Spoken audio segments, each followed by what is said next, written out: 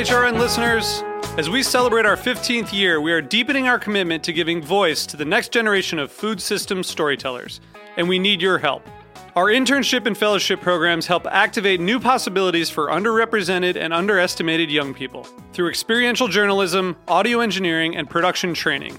Through these unique programs, HRN helps food equity stewards build essential workforce readiness skills that expand their potential and foster economic mobility. Please consider supporting these critical programs. And with a minimum donation, you can be entered to win a dinner for two at an amazing restaurant in one of 8 cities and tickets to a concert at a great venue in one of those cities. We have incredible partners across the country who have donated, as they also share our passion for helping to educate the next generation of food systems storytellers. Check out heritageradionetwork.org/15 to donate and enter to win today. That's heritageradionetwork.org/15 to donate and enter to win today. And make sure you donate before March 31st. Thank you.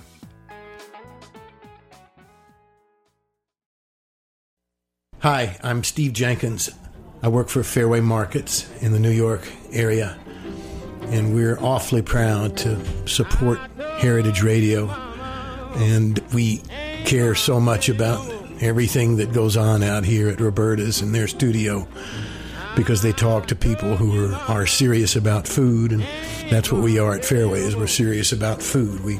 We just care very deeply about you as a customer, and how you cook and what you cook with and how you entertain, and that's why we love to support Heritage Radio, because it's pretty much the same thing. It's wanting to find happiness through serious food and people who are serious about it and care about learning everything there is to learn about it. And that's we're kindred spirits.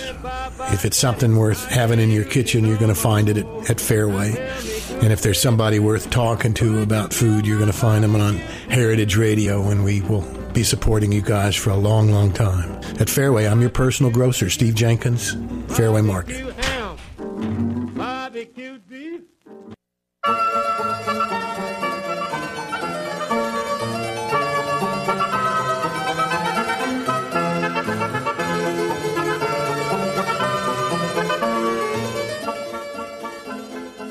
Hi, and welcome to A Taste of the Past. I'm your host, Linda Palacio, here on Heritage Radio Network. And today, if you thought you knew how to stir fry, well, just hang in there, because I have with me today Grace Young, the author of Stir Frying to the Sky's Edge, as well as a lot of other great books, The Breath of the Wok and Wisdom of the Chinese Kitchen, both of which received IACP awards and a James Beard nomination for, was that the Wisdom of the Chinese Kitchen? Yes. Welcome, Grace. Thank you so much for being here today. Thanks for having me, Linda. Stir Frying to the Sky's Edge. First of all, talk to me about what about that title? Why the Sky's Edge? Where did that come from? There's a famous Cantonese expression, one wok to the sky's edge, which means whoever uses the wok becomes master of the cooking world. But in Cantonese, that phrase, sky's edge, actually means mastery that comes with practice. So I love this image that with practice you become master of the stir fry. But also in the book, I have over 100 recipes, and the vast majority of them are traditional recipes that people expect to find when they want to learn how to stir fry the kung pao chickens, the beef and broccoli. But about a dozen of the recipes represent what happened to the Chinese when they ended up in some of the most unusual countries in the world. That is something that actually, before the show, I was talking to you about that just struck me in this book. Well, first of all, I want to backtrack on the master of the stir fry, master of the wok, and I read in your book that supposedly the Cantonese are the acknowledged masters of the wok? Masters of stir fry. Masters of stir fry, okay. So throughout China, everybody stir fries. Mm-hmm. But the Cantonese are considered the great masters because whereas in northern climates like in Beijing or Shanghai, they'll actually do more braising or long cooking. In Canton, the heat is so hot throughout the year. It's sort of like living in Miami. It's a tropical climate.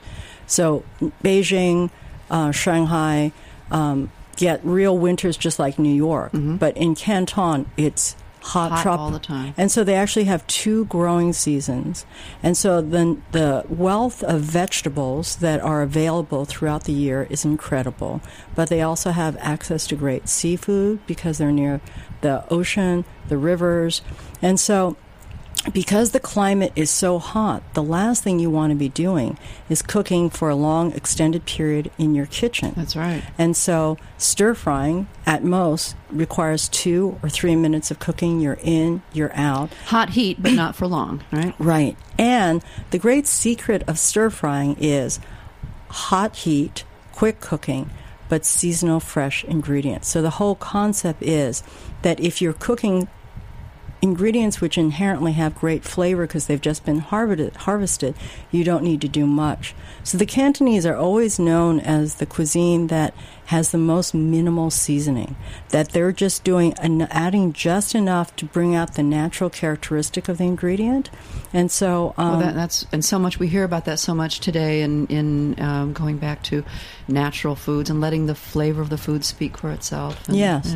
So wonderful. The whole concept is you don't want to be stir-frying asparagus in winter because there's no flavor to draw out. Mm-hmm. And the texture is likely to be tough and fibrous.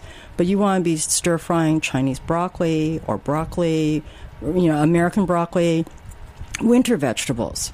Well, now, you are from San Francisco. Yes. So when you talked about in Canton, there are 2 growing seasons. I mean, you must have gotten used to that in San Francisco. Well, now you live in New York. How did you make that transition? That must have been difficult as far as the availability of vegetables for you. Yes, but I mean, we're so lucky in New York because we have incredible farmers markets. Right. Yeah. And I live about a 10 or 15-minute walk from New York's Chinatown, so I'm quite lucky. Yeah, so it's true, we do get vegetables year-round. Well, now, you mentioned a lot about, I was just really struck, we'll go back to what you had talked earlier about, the Chinese diaspora around the world. Certainly I was struck by hearing about a Chinese settlement in the Mississippi Delta way back in the 1870s. Tell me, let's talk a little bit about that, because you really did a lot of historical research for this book. It's not just recipes and how to stir fry. I mean, you went back to find the sources and the differences. I should just backtrack for a second because I think it's really unusual that I ended up on this wild adventure because the book is about stir-frying. But just as I started working on the book, I found out that there is a Chinese-Jamaican restaurant in the New York metropolitan area in Queens called Enrique's.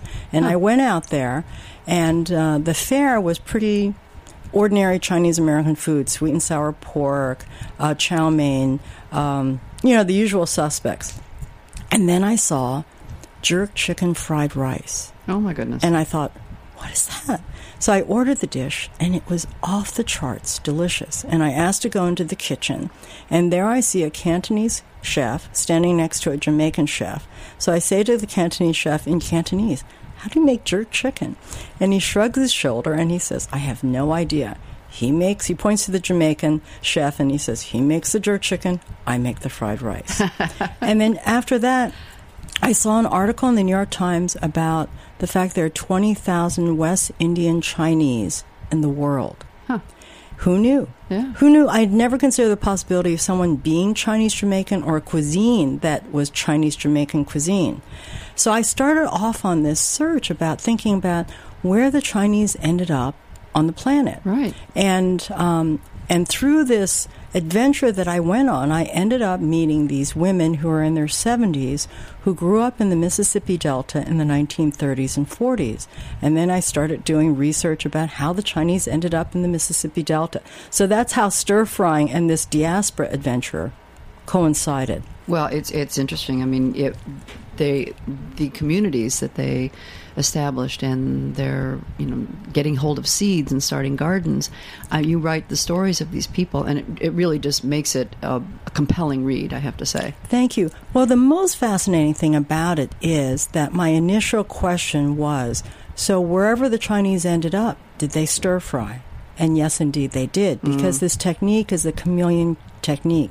So even if you don't have a wok, the people in the Chinese Mississippi Delta, they were stir-frying with skillets and pots. Well, and also if you don't have a kitchen or with a fancy stove or any kind of stove, you can stir fry over a fire, right? Yes, you can stir fry wherever you end up in the world. So, and the interesting aspect of the Chinese diaspora is that wherever they went, they were very tied to their cooking. It was very important for them to maintain the Chinese culinary traditions, but many cultures are not like that. My husband is from Germany, and he can go for 2 years without eating German food. It doesn't change his sense of well-being. My mother immigrated to America in 1949 from Shanghai. There was no way she was going to eat macaroni and cheese or roast chicken or meatloaf. She didn't know how to cook. In China, they had helpers that did all the cooking. And so she taught herself to be an extraordinary home cook because of the fact that she needed to eat Chinese food to feel a sense of wellness within. Yeah, and so the Chinese in the Mississippi Delta, it's a fascinating story. They were initially brought in as indentured laborers. They were supposed to replace the slaves working the cotton fields, but it didn't work out. And instead, they ended up running these little Papa Mama grocery stores scattered throughout the Mississippi Delta, generally one Chinese family per town. And in many cases, so these women that I interviewed who grew up in the Mississippi Delta said that in many cases their mothers and fathers didn't even speak English, that when the sharecroppers would come in, they would point to an item, the molasses or the eggs, and the Chinese shopkeeper knew enough to say the number, and that was the exchange. Yeah. So they ended up servicing the sharecroppers because the white Americans did not want to do that job. And it's really fascinating. In the entire state of Mississippi, there was only one Chinese grocery store where they could buy soy sauce, dried mushrooms, just staples. Things they needed to do to cook their food. And generally once a year, they would make the pilgrimage to Greenville, Mississippi, to pick up their groceries, and until the 1940s, they didn't even have Chinese vegetables. Well, you did tell a story about food substitutions that some of the women would make. Yeah. So this one woman said that when ingredients couldn't be sold, when it was getting too old, her mother would take the rutabaga, peel it, slice it thin, and stir-fry it with beef and a little garlic. So there was no ginger. But the most touching story to me was from this woman named Ellen, not Ellen, her name is, just blanking out for a second, but she said to me that her mother missed Rachel Sitwell. I'm so sorry. Yes. Rachel's mom missed the taste of snow peas so badly that one day she took English pea pods, shelled them, pulled back the inner membrane from the shell and peeled it off, and stir-fried it with a little beef and onions to remind her of the taste of snow peas. I wonder if she got there. I wonder if she got that flavor. She said it did taste remarkably like snow peas, and then one day she took a regular russet potato, peeled it, thinly sliced it, and stir-fried it also with beef, just enough to cook the potato, but not so that it was mushy, so that there was still a little crispness to remind her of the taste of lotus root. Oh, interesting. Isn't that beautiful? Yeah. And then they were finally able to get some seeds from China and start their own gardens. Yes, by the late 1940s. But you figure you're talking, maybe 60 years that they didn't have. Yeah. Wow, interesting. And we think of Chinese settlements obviously in big cities. All the major cities have Chinatowns and the restaurants. Or you think of rural area, maybe the one Chinese restaurant. But some of these areas didn't even have a Chinese restaurant until the late 60s. So exactly. We're talking about really home cooking, and this is inventive home cooking at that, right? Exactly, and yes. I think some of the most ingenious things that we come up with sometimes are created out of necessity. Well, now a book that you wrote, The Breath of the Wok, you taught. Well, first of all, I did read it, and I read the other book too, so I know the answers. But what is so wonderful in talking about The Breath of the Wok, and this describes a lot about what you talk about in the Stir Fry book. What exactly do you mean by the breath of the wok? Oh, well, that goes back to a very classic Cantonese phrase. When a stir fry is made correctly, the Cantonese say that it has wok hei. And hei in Cantonese is the same as the word qi in Mandarin. So that means vitality or the life energy, force. right. Yes. So when a stir fry just comes out of the wok, that's when it needs to be eaten. When I was a child, my father would insist that we would sit at the table closest to the kitchen door. So the least amount of time would elapse from the food coming out of the wok onto the platter to our table and into our mouth. Now, in American culture, that's the worst seat. That's the last right. place you want. All the noise and the fumes, right? Yeah, the maitre d' to walk you to that door. But that's where my father wanted to sit. And so I always say to people that it's like food right off the grill. When food has come right off the grill, if it's sat for 15 minutes, it's still delicious. But there's a different taste when it's just off the grill. There's an aroma and a taste that's very unique that only lasts for a few minutes. And we call that in Cantonese wok hei, or the breath of a wok. And it is that very seared, concentrated taste and what we call wok fragrance that the food possesses. Well, now, it does make me hungry to hear that, and just as looking at the pictures in your book make me hungry for the food.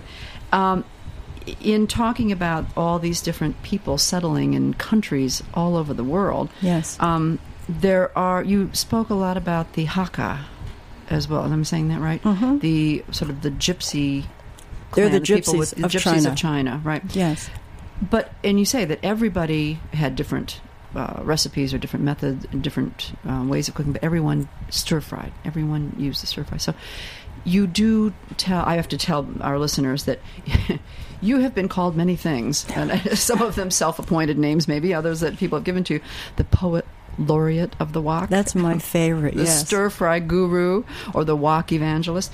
But I will tell our listeners that I don't know whether it wasn't in this book, it was from The Breath of the Wok, I suppose, that you actually braved Homeland Security to travel with your wok in your carry-on luggage. Is that correct? That started with Breath of a Wok. I did a 25-city cooking tour where I was teaching, and I had to bring my wok because you realize... No, you didn't have to bring your wok, but you had to bring your wok. Yes, right? Exactly. Well, I realize what I'm doing is a magic show, and if I'm going to show people how incredible a carbon steel wok is, they have to see it. And sometimes I'm doing TV, sometimes I'm doing a cooking class, and I can't risk that they're going to hand me a nonstick skillet or a wok. Right. The stir-frying is not magical. It won't work. Nonstick cookware is the worst possible cookware you could use for stir-frying, and carbon steel is the best. If you go into any Chinese restaurant, every chef is using a carbon steel wok. Well, now so I want you to tell me a bit about the woks. We're going to take a short break, and when we come back, I want to. I know there's a lot of spirituality imbued in the wok, but obviously it's got baser meaning. So stay tuned.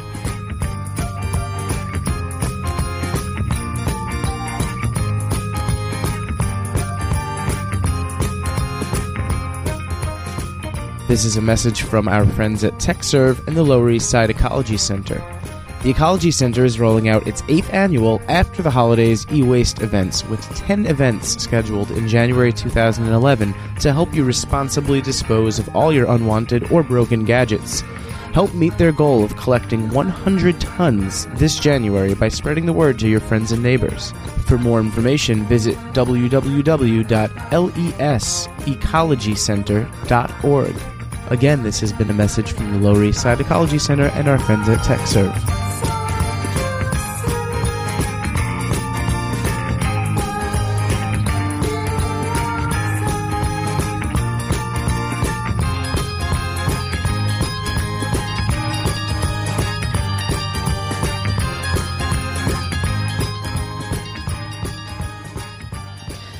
Hi, we're back, and I'm talking with Grace Young, the author of Stir Frying to the Sky's Edge.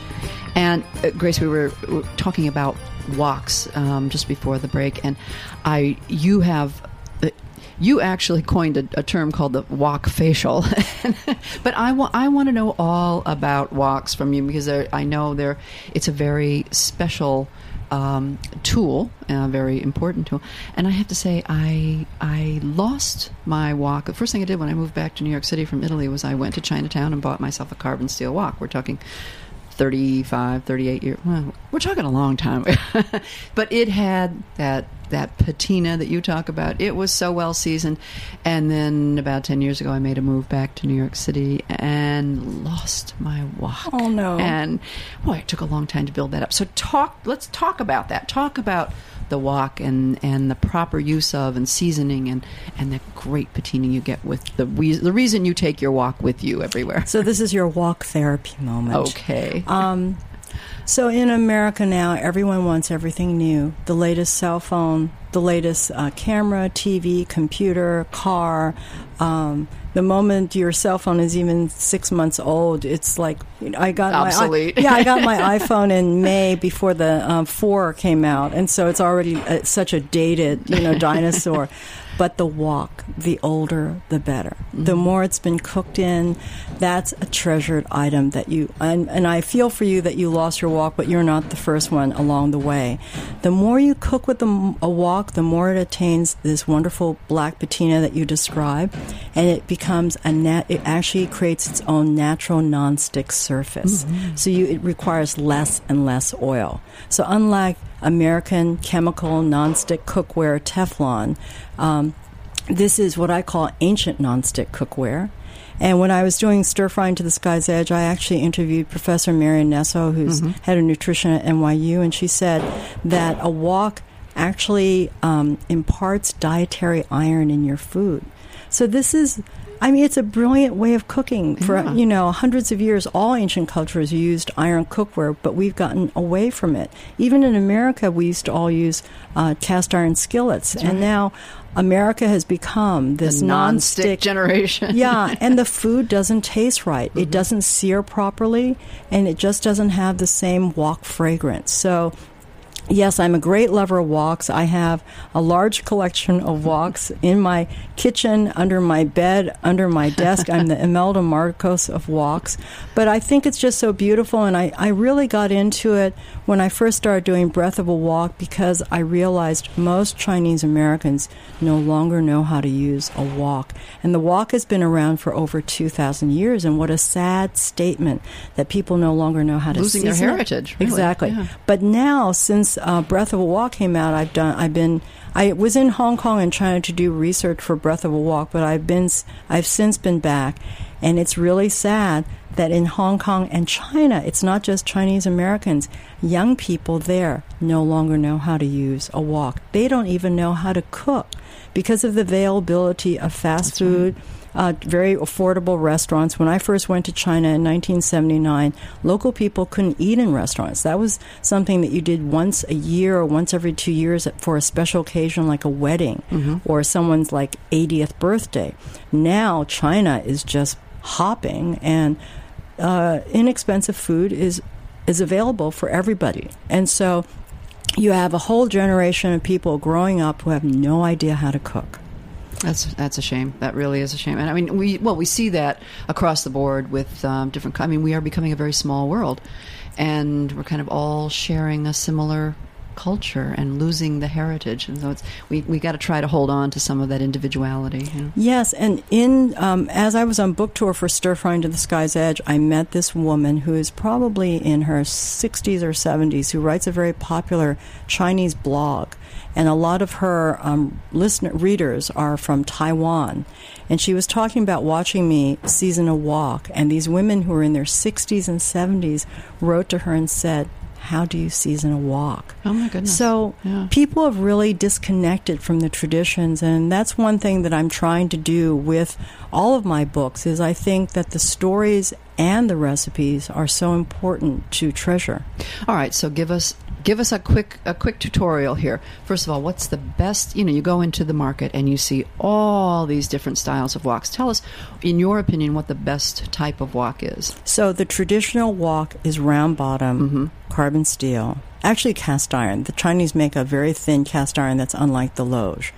But for America, We don't have a hearth stove, which is what you use in China. So the round bottom wok sits in this hole, and you feed twigs or dried rice stalks, and you have this really hot little chamber that is heating up your wok very efficiently. So because we have gas stoves, electric stoves, glass, ceramic, Induction stoves. exactly. Right. I recommend the best wok is a 14-inch flat-bottom carbon steel wok. Okay. So it's been Americanized. But otherwise, if you're using a round-bottom wok on an American stove, you have to set it on a wok ring. A ring, yeah. And the moment you set it on the ring, it's too far from the heat. Too far from the heat. I found that all the time. I take the regular grating off my burner and then put the ring down on that. Yes. And still, it just seemed to be too far away from the heat. I mean, if you have a Viking or a semi-professional stove, which people do, you could use a round-bottom wok. But I'm writing for the average cook in America, so that's why I recommend the flat bottom. And the flat bottom isn't very flat. It's only about 5 or 6 inches where it's flat on the bottom, just enough to balance it so that it's not going to wobble, it's not going to be dangerous for you. And it's also been Americanized because it adds a wooden long handle. And that's really easy. So after you finish stir-frying, you can actually pick up the wok with one hand, and then use the other hand with a spatula to pour the ingredients onto the platter. Makes it a lot more practical. The traditional Chinese wok, well, the Cantonese style has 2 little metal ears, then you need the pot holder, and then it becomes very clumsy. So it's really nice to have the flat bottom, which heats up more quickly, and yet it maintains the integrity of the shape of the wok, so you're still getting the high sides. And transmits even heat through the whole wok. And exactly. Sides, the sides actually become a cooking surface. It's not as hot as the bottom of the well, but it is a cooking surface unlike a skillet. And you still get the very small well on the bottoms, which means that you don't need to add very much oil. Right. When you're stir-frying on a skillet, you have to add enough oil to fill like a 10 or 12-inch skillet, and that means a lot of oil for your cooking. So a wok is a much more efficient way to stir-fry. Well, now give us a lesson in seasoning a wok. So many people read about this, and of course, when they buy a new cast iron skillet, as you mentioned, Lodge or something, you have to season. Some of them come pre-seasoned now, but those of us who remember the days before pre-season, describe to us the proper way to season a wok. This is a carbon steel or wok. Right. So the seasoning is really to clean it of its factory oil, which is all carbon steel pans have a coating of factory oil to prevent it from rusting from the time it's manufactured to the time it reaches your home.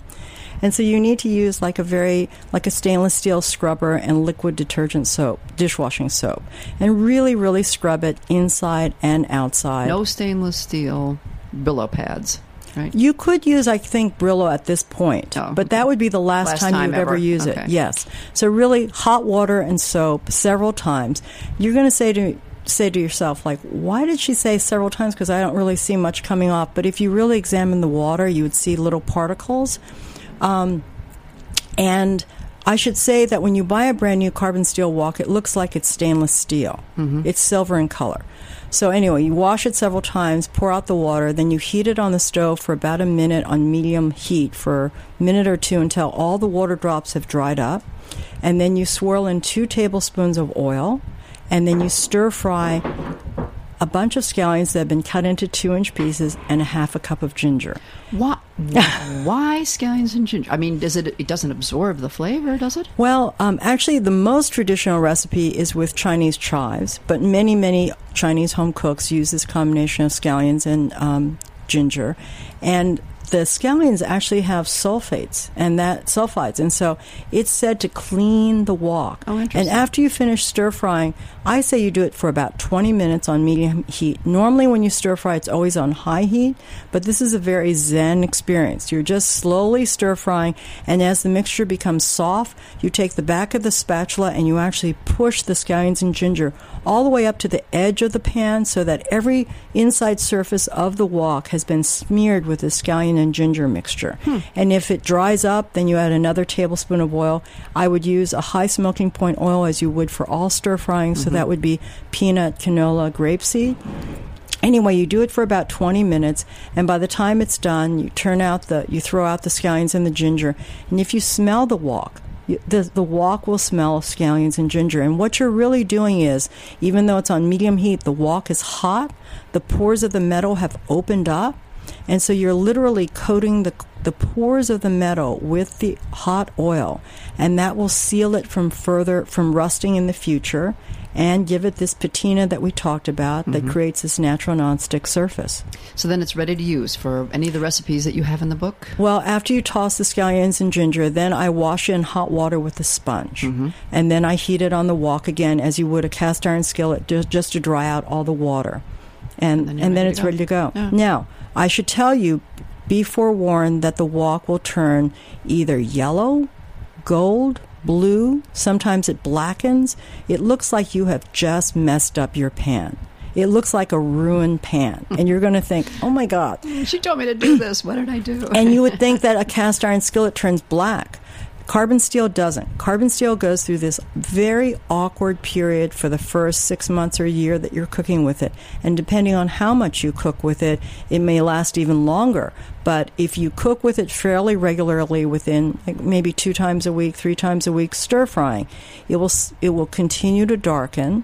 But don't get uncomfortable. In the book, I have a photograph of the 3 stages of a wok. Once it's first been seasoned with that kind of yellow hue that I mentioned. After cooking with it for 4 months, it has this what I call the adolescent period where it looks very awkward and kind of mottled, and then how it looks after you've cooked with it for 2 years. It's really black. Yeah, but you just have to have patience and trust that it will acquire that gorgeous black patina, and then once it has that black patina, it's a work of art as far as I'm concerned. Well, the recipes, and then you're ready to try any of the recipes that are in the book.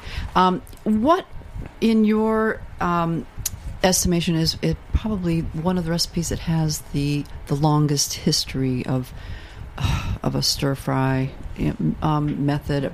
You talked about dry stir fried beef. Yes. Would that be something that is... I think if you want to think of the longest... I'm sorry to throw that one at you. No, but I think that the longest history, I think in the beginning, the simplest thing that people think of with vegetables, in the very beginning, I mean, some scholars say stir frying dates to the Han Dynasty, some say the Sung Dynasty, and some say it wasn't really refined until the Ming Dynasty. But whatever, I think... But still, we're talking centuries. So. Yes. I think it was always the vegetables in the beginning. And so I talk about the fact there are many different styles of stir frying, but in the book I talk about the fact that one of the most popular is the clear stir fry, and that's one of the most glorious stir fries, which is that it's of a single vegetable that's barely seasoned, that just brings out the natural flavor, so that if you add soy sauce or any oyster sauce, that's not a clear stir fry. It's really heating the oil, adding your aromatic like garlic or ginger, then your vegetable like the bok choy, and then adding just a little bit of salt or a pinch of sugar and possibly just a dash of rice wine or dry sherry. And that is, to me, the classic stir fry. Wonderful. Well, I mean, it's always been touted as a healthful way of eating vegetables, and a great way to make a little bit of meat go a long way. Anyone who knows, who's tried to, cook for a large family, knows that if you stir fry a whole mess of vegetables with just a little bit of meat, you can really stretch it to go a long way. It actually, as I was doing the book and the economy was tanking, I kept on thinking this is the perfect cooking method for our times, because we all know we need to be eating less meat, more vegetables. But also, when you think about it, it's so environmentally ecological in terms of how long you're actually using your heat. The energy, right. The energy, it's like 2 or 3 minutes, whereas when you're braising, roasting, you're using energy for about 2 or 3 hours sometimes. Right, yeah. Right. Interesting. Okay, this is an easy one for me, so if you get a question look on your face, I'll answer it. But the single most unusual thing in your research and your travels, because you traveled all around the world for this book, what was the most unusual thing that you saw stir-fried? Oh, that's... The stir-fried bagel in Beijing. If you didn't say it, I would. A stir-fried bagel. Oh, come on. Yeah, and the story behind it is so bizarre that a Chinese-American woman named Li Zhenchen ends up in Beijing. She was born in Taiwan, raised in Brooklyn, ends up in Beijing, misses bagels, comes back to America, learns how to make bagels, starts a bagel shop in Beijing. All the expats must love her. Yes, called Mrs. Shannon's Bagels. And then her employees come from all around China, and one of them in particular, and they see the expats coming in every day eating it with cream cheese and lox and butter or whatever. But this one employee is looking at the bagels and decides to stir fry them. And she stir fries them with chilies, obviously thinly sliced up, right? No, she actually, I believe, cubed them, sort of like croutons. Yeah, uh-huh. And she stir-fried them with chilies, American cabbage. She used salted pork. Not salted pork, but pork belly. Mm-hmm. But in the recipe, I call for bacon because Li Jin said that was like the easiest ingredient to put in. And then she used a little chinkiang vinegar, which you could use balsamic, soy sauce. I mean, it's... And all these employees love this dish. She would make it every day at lunch, and everyone was addicted to this dish. So ingenuity never stops, right? No. And the most fascinating thing is, I was studying what the diaspora did when they couldn't find Chinese ingredients when they were in Peru, Cuba, Jamaica, the Chinese of the Mississippi Delta. And here in China, they can buy any Chinese ingredient.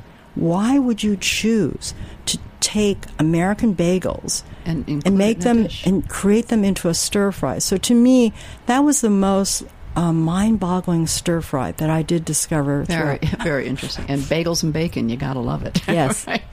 Well, Grace, it has been a pleasure, a real pleasure. And your book, Stir Frying to the Edge of the Sky, to the Sky's Edge. I always want to reverse that. That's okay. Stir Frying to the Sky's Edge: The Ultimate Guide to Mastery, with authentic recipes and stories. And the stories are, as I say, are as compelling as the pictures are to cook that food. And the recipes are wonderful.